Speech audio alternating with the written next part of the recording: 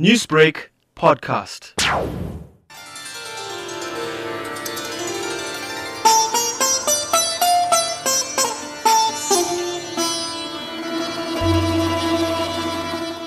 She's a woman of stature, a woman of class, and she's a woman who's been instrumental in mentoring other women to reach the upper echelons of the judiciary. Born into a humble home in the small town of Dundee in northern KwaZulu-Natal, both her parents were teachers. But the young, ambitious Kate had set her sights on the field of law. She went on to pursue an LLB degree at the then University of Durban Westville. I met the senior public prosecutor on the first day. He handed me a gown and he said, "You have to go to court." On the first day, I had absolutely no idea what was expected of me. It was very, very daunting. I went through that day very nervous. Being the only woman prosecutor at the Port Shepstone Magistrates Court and then the Pinetown Magistrates Court in a patriarchal society, it meant she had to work twice as hard as her male counterparts. At that point in time, it was still very much patriarchal views that were espoused by many. It was very difficult for a woman in those days. If you had to make a mistake, it was highlighted more than if your male counterpart had made a similar mistake. So you found yourself always second-guessing yourself. In 2004, Judge Pillay made history as the first regional court magistrate to be appointed as a judge in South Africa, a decision that would soon pave the way for other female judges. It had never happened before. It happened simply because the late Minister of Justice, Dala Oma, widened the pool from which judges could be drawn. My appointment then opened the doors for other women. I was regarded as not sufficiently technically experienced in civil work, and therefore they felt that I wasn't ready. But I realized that was really a fallacy. Judge Pillay went on to attain many firsts. She was the first woman of Indian origin to be appointed as a judge in KwaZulu-Natal.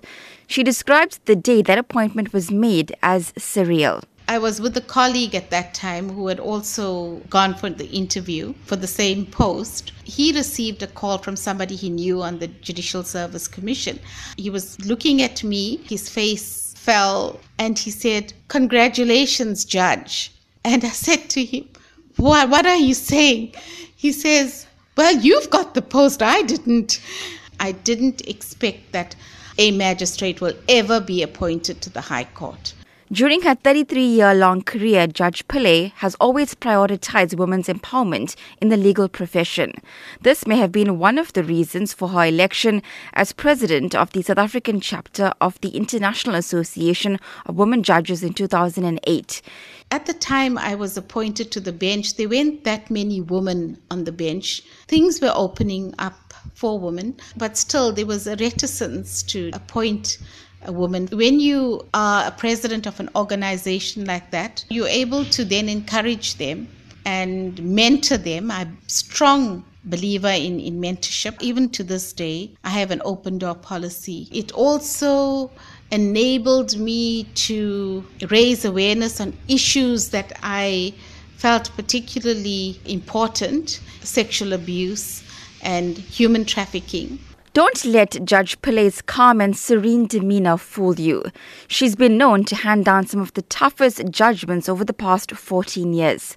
Over a cup of tea in her chambers at the Durban High Court, Judge Pillay recounts the trial that most shocked her. The Jessica Ford rape case. What stood out for me there was that although the accused in that matter pleaded guilty, she had to testify in aggravation of sentence. But I have never come across anybody who was so forgiving, so calm and collected that she didn't have any anger towards her assailants, and that amazed me. For being a no-nonsense judge with humility, Judge Pillay says some of the responses received from prisoners she had handed down maximum sentences to are bizarre. I've had instances where I have sentenced people to really, maximum sentences. And in some instances, I've actually received letters from the accused from prison telling me that they will not appeal against the sentence because of the way I treated them in court. and I treated them with such dignity.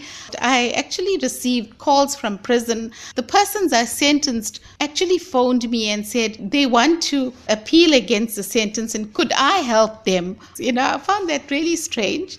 Looking back at an illustrious career, one that has seen Judge Pillay rise to the top of her legal profession, she remains passionate in motivating and mentoring other women to reach their full potential in the legal field. Her message this Women's Month is simple. Once they've achieved, they must lower the ladder so that others can climb up too. Women should guide and mentor other women to reach the same heights they did. And that is what I feel is so important during this month. Women should be always there to assist other women to achieve the levels that they have reached. Newsbreak, Lotus FM, powered by SABC News.